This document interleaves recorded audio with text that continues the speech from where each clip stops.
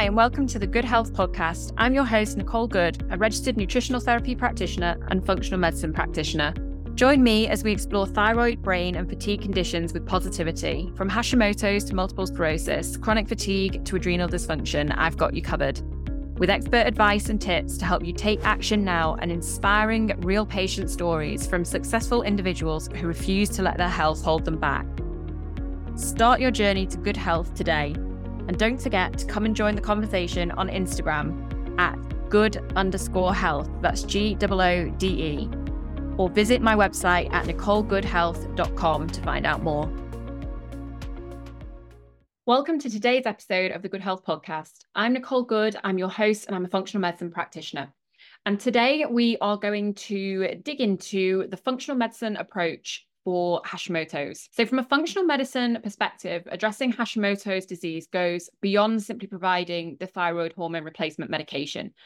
And while medication, which is typically your thyroxine, maybe levothyroxine, is crucial for managing hypothyroidism, functional medicine practitioners consider a more comprehensive approach to address a lot of the underlying factors that can contribute to the autoimmune response and to the thyroid dysfunction. And several reasons may explain why Hashimoto's patients may not always see optimal results solely from taking the medication.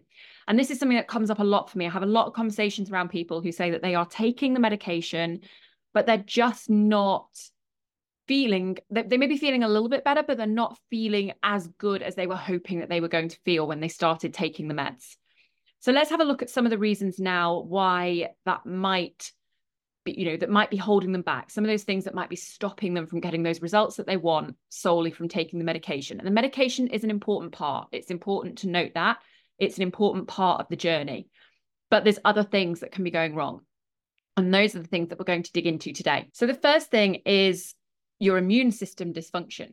So as well as having hypothyroidism, if you have Hashimoto's, you also have an autoimmune condition where the immune system is attacking your thyroid gland. So you've got to address the immune system dysfunction. This is a key part within functional medicine for dealing with Hashimoto's. Now, this may involve identifying and addressing triggers that are activating that immune response. So this could be things like chronic infections, gut issues, environmental factors. There's lots of different triggers that could be there. The immune system imbalance that we see in Hashimoto's often involves the overactivity of certain immune cells, particularly sort of the T lymphocytes. And this imbalance can impact the body's ability to regulate and respond to immune challenges properly. It can also make individuals with Hashimoto's more susceptible to other autoimmune disorders. So if you're dealing with the thyroid function side of things, which the medication helps with, but you're not working on the underlying autoimmune condition, you're missing half of the picture. Another thing that we need to consider is nutrient deficiencies. So nutrient imbalances or deficiencies can contribute to thyroid dysfunction. In functional medicine, we assess levels of essential nutrients, and we may recommend dietary changes to optimize that nutrient status, or in some cases, we may need supplementation. Some of the most common deficiencies that we see in Hashimoto's, and probably the one that is most talked about, is iodine.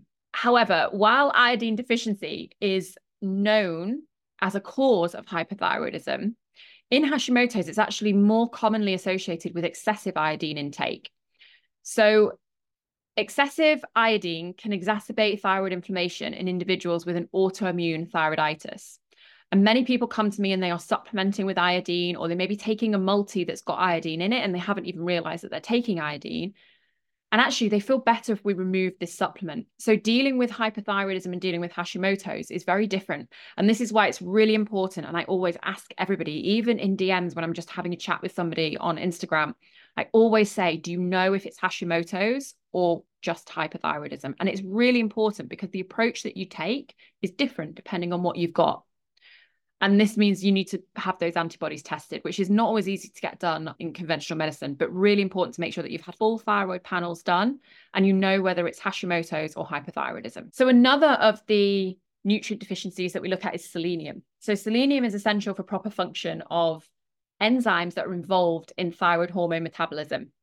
It also has anti-inflammatory effects and may help reduce thyroid antibody levels in some people with Hashimoto's. Deficiency in selenium can contribute to the progression of your thyroid inflammation. So making sure that you've got enough selenium is really important. Another one we look at is vitamin D. So vitamin D is crucial for immune system regulation.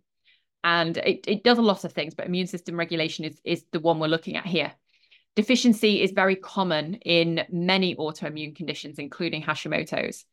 And low vitamin D levels have actually been associated with an increased risk of developing certain autoimmune diseases, including the thyroid ones. So adequate vitamin D levels may help you to modulate the immune response that's happening in Hashimoto's. Then we look at iron. So iron deficiency is quite common in individuals with hypothyroidism. This could be due to the Hashimoto's. It can also be due to other causes. Hypothyroidism can affect the absorption of iron from the digestive tract. Iron is really essential for the production of hemoglobin, which carries oxygen in the blood and can therefore have a significant impact on fatigue and energy levels. And that's obviously one of the really common symptoms with Hashimoto's. We also look at your B vitamins, especially B12 and B6. The reason for this is hypothyroidism, including that resulting from Hashimoto's, can affect the stomach's ability to produce intrinsic factor, which is necessary for absorbing vitamin B12. So we see a vitamin B12 deficiency quite commonly. Additionally, B vitamins also play a role in that energy metabolism, and deficiencies can contribute to the fatigue and the other symptoms that we associate with hypothyroidism or Hashimoto's. We also look at zinc. Zinc's really involved in thyroid hormone synthesis and is necessary for proper immune function. Inflammation and malabsorption that is associated with Hashimoto's can contribute to that zinc deficiency. So that's one we always look at as well. And then we also look at your omega-3 fatty acids. These are the things that are found in fish oil. These have huge anti-inflammatory effects and may help reduce autoimmune responses. So in individuals with Hashimoto's, an imbalance of omega-3 to omega-6 fatty acids can contribute to inflammation because omega-3 is anti-inflammatory, omega-6 pro-inflammatory. So really important to make sure that we've got the right balance of your omega fatty acids. So that's your nutrient deficiencies. That's another thing. And obviously there's more, but they're the most common ones that we see in Hashimoto's. So we've got that immune system dysfunction. We've got the nutrient deficiencies. The next thing that we look at is your gut health. So the health of your gut is closely linked to autoimmune conditions. Intestinal permeability, or leaky gut, as some of you may have heard it called, is where the intestinal barrier becomes permeable, and this can contribute to autoimmune responses. Functional medicine aims to address gut health through, we look at dietary modifications, we address certain gut health conditions, so things like SIBO, dysbiosis, we balance the gut microbiome, and we support the gut and intestinal health. So that's another area where functional medicine can really help people with Hashimoto's. We then need to look at inflammation. So chronic inflammation is often associated with all autoimmune disorders, and Hashimoto's, as we know, is the autoimmune hypothyroidism. Functional medicine practitioners will work to identify and reduce sources of that inflammation. That might be through dietary changes, stress management, looking for chronic infections, all the different things that can cause inflammation within the body, as well as the general chronic inflammation that impacts the autoimmune response in Hashimoto's. Hashimoto's also causes inflammation in the thyroid gland, and this inflammation can contribute to the release of thyroid hormones into the bloodstream, which can lead to temporary hyperthyroidism, followed then by subsequent hypothyroidism. This happens as the thyroid tissue is damaged. So that inflammation can cause that hyperthyroidism. We get damage to the thyroid gland and we get hypothyroidism. So we can fluctuate between the two. And this is sometimes why people with hypothyroid will have hyperthyroid flares. So balancing that inflammation is really important. In functional medicine, then we're also going to look at your hormonal balance. So imbalances in stress hormones, so such as cortisol, and your sex hormones, such as estrogen, progesterone, can have really complex interactions with the immune system and may also influence the development and the progression of autoimmune conditions like Hashimoto's thyroiditis. Functional medicine takes a holistic approach to your hormonal balance. We consider lifestyle factors, stress management, nutritional support. So let's look at the two sort of sides of this. We've got the stress hormones. So your high cortisol levels may modulate the immune response, so potentially exacerbating autoimmune conditions. In the case of Hashimoto's, stress-induced inflammation can contribute to that thyroid dysfunction as well. Stress-induced changes in thyroid hormone levels can complicate the management of Hashimoto's, as it can contribute to the fluctuations in thyroid function. Chronic stress can also lead to insulin resistance and blood sugar dysregulation. And poor blood sugar control may contribute to inflammation and exacerbate autoimmune responses, potentially influencing the progression of Hashimoto's. So stress is a really well-known trigger of all autoimmune diseases. It's very rare that I get somebody come to me with an autoimmune disease who hasn't at some point found that stress can be a trigger. Then within hormones, we also need to look at your sex hormones, particularly estrogen. So estrogen and all the sex hormones, they play a role in your immune system modulation again. And certain, fluctuations in estrogen levels, such as those that occur with your menstrual cycle or with menopause, they may influence the autoimmune response in Hashimoto's. And estrogen dominance can contribute to inflammation. And that's something that we see connected to thyroid patients quite a lot. Sex hormones can also affect the binding of your thyroid hormones to the carrier proteins in the blood. So changes in sex hormone levels can influence the availability of thyroid hormones for your body, which impacts thyroid function and can potentially exacerbate symptoms in individuals with Hashimoto's. Sex hormones can also influence the production of inflammatory cytokines, and that can contribute to systemic inflammation, so affecting the progression of Hashimoto's and potentially triggering thyroid flares. So looking at your hormonal balance is really, really important and a key part of the process. We also then have to consider environmental toxins. So exposure to environmental toxins such as endocrine disruptors can contribute to these autoimmune conditions. And functional medicine may involve assessing and minimizing exposure to toxins in the environment and supporting your detoxification pathways. So things like heavy metals, organic pollutants, plastics can all be environmental toxins that can impact your thyroid health. And this is a really big area. So we're going to dig into this in more detail in an upcoming episode because there's so much that we could talk about around the environmental toxins. So then we have food sensitivities. So certain foods can trigger inflammation and exacerbate autoimmune responses in individuals with Hashimoto's.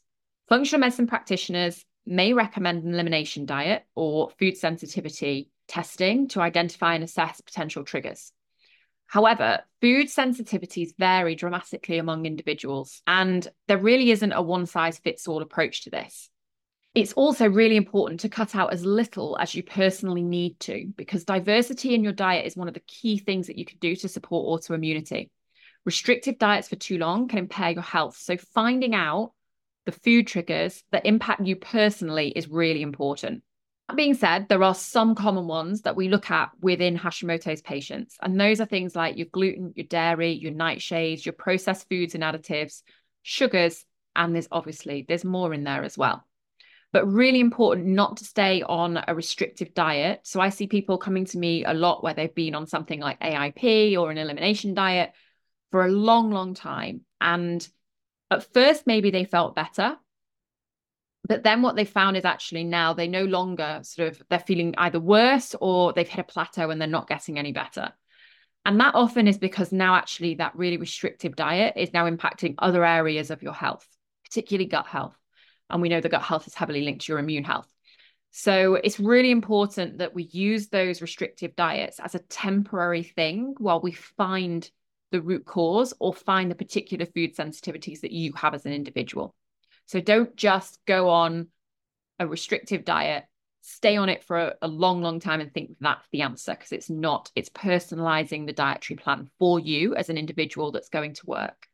We then, of course, also have genetic factors, and understanding the genetic factors that influence autoimmune conditions can guide personalized protocols in functional medicine. Now, of course, we've got, all the lifestyle side of things, the diet, the sleep, the stress, hormones, all the things we've talked about. And the environmental factors are a huge part of the issue. But the genetic factors do play a part, and they are something that we need to consider. So individuals with a family history of autoimmune thyroid diseases, including Hashimoto's, may have an increased risk of developing the condition. So if you've got family members with Hashimoto's, you might want to protect yourself. We can work from a preventative way to try to push back any autoimmunity that is within you and hopefully prevent you from developing the Hashimoto's in the first place. Or it might be a case of you've got Hashimoto's and you want to protect your children and try and prevent them from developing the condition. So it's really important to know if there's a family history of autoimmune or of Hashimoto's going on in the family. Then we have specific genetic factors that contribute to the susceptibility to autoimmune thyroiditis. So certain human leukocyte antigen genes, these are your HLA genes, have been associated with an increased risk of autoimmune diseases. And variations in these HLA genes may contribute to the development of Hashimoto's by influencing the immune system's ability to distinguish between self and non-self, so your own tissue and something that is foreign. And HLA genes play a role in immune system regulation and the presentation of antigens to the immune cells. So we then also have variations, so polymorphisms in genes that are involved in immune system regulation and function. And these may affect the balance of the immune system. And this increases the risk of autoimmune reactions against the thyroid. We also have genetic variations in cytokine genes, which are involved in the inflammatory responses and can contribute to that chronic inflammation that we see in Hashimoto's. Interleukin 1, interleukin 6, and tumor necrosis factor alpha are all examples of these cytokines that may be involved. Variations in genes related to thyroid function, such as those involved in thyroid hormone synthesis and regulation, may contribute to the susceptibility to autoimmune attacks on thyroid tissue for an individual. And then we have epigenetic changes, such as DNA methylation or histone modification, that can influence gene expression without actually altering the underlying DNA sequence. So epigenetic modifications can play a role in regulating immune responses and the expression of the genes involved in thyroid function. Environmental factors, such as your stress and your diet, can influence these epigenetic changes. So this is where your genes play a part, but your environmental factors also play a really important part. And then lastly, within functional medicine, if we're looking at helping support somebody with Hashimoto's, our other thing that is really, really important is an individualized protocol. Functional medicine is inherently individualized. It's one of the key components of functional medicine. We focus on the unique factors that contribute to a person's health challenges. So tailoring plans to the specific needs of each patient is really central to functional medicine. And as you can see from all of this that we've just discussed here, there are many varied factors that need to be considered to get a full holistic approach to caring for thyroid patients. It's important to note that as a functional medicine practitioner, I will work to coordinate your care with your conventional medicine provider. So I work with many GPs and consultants. And that's because the medication side of things is an important part of your care. But what we want is to be working on the full picture. So working together and having that integrated care is really important.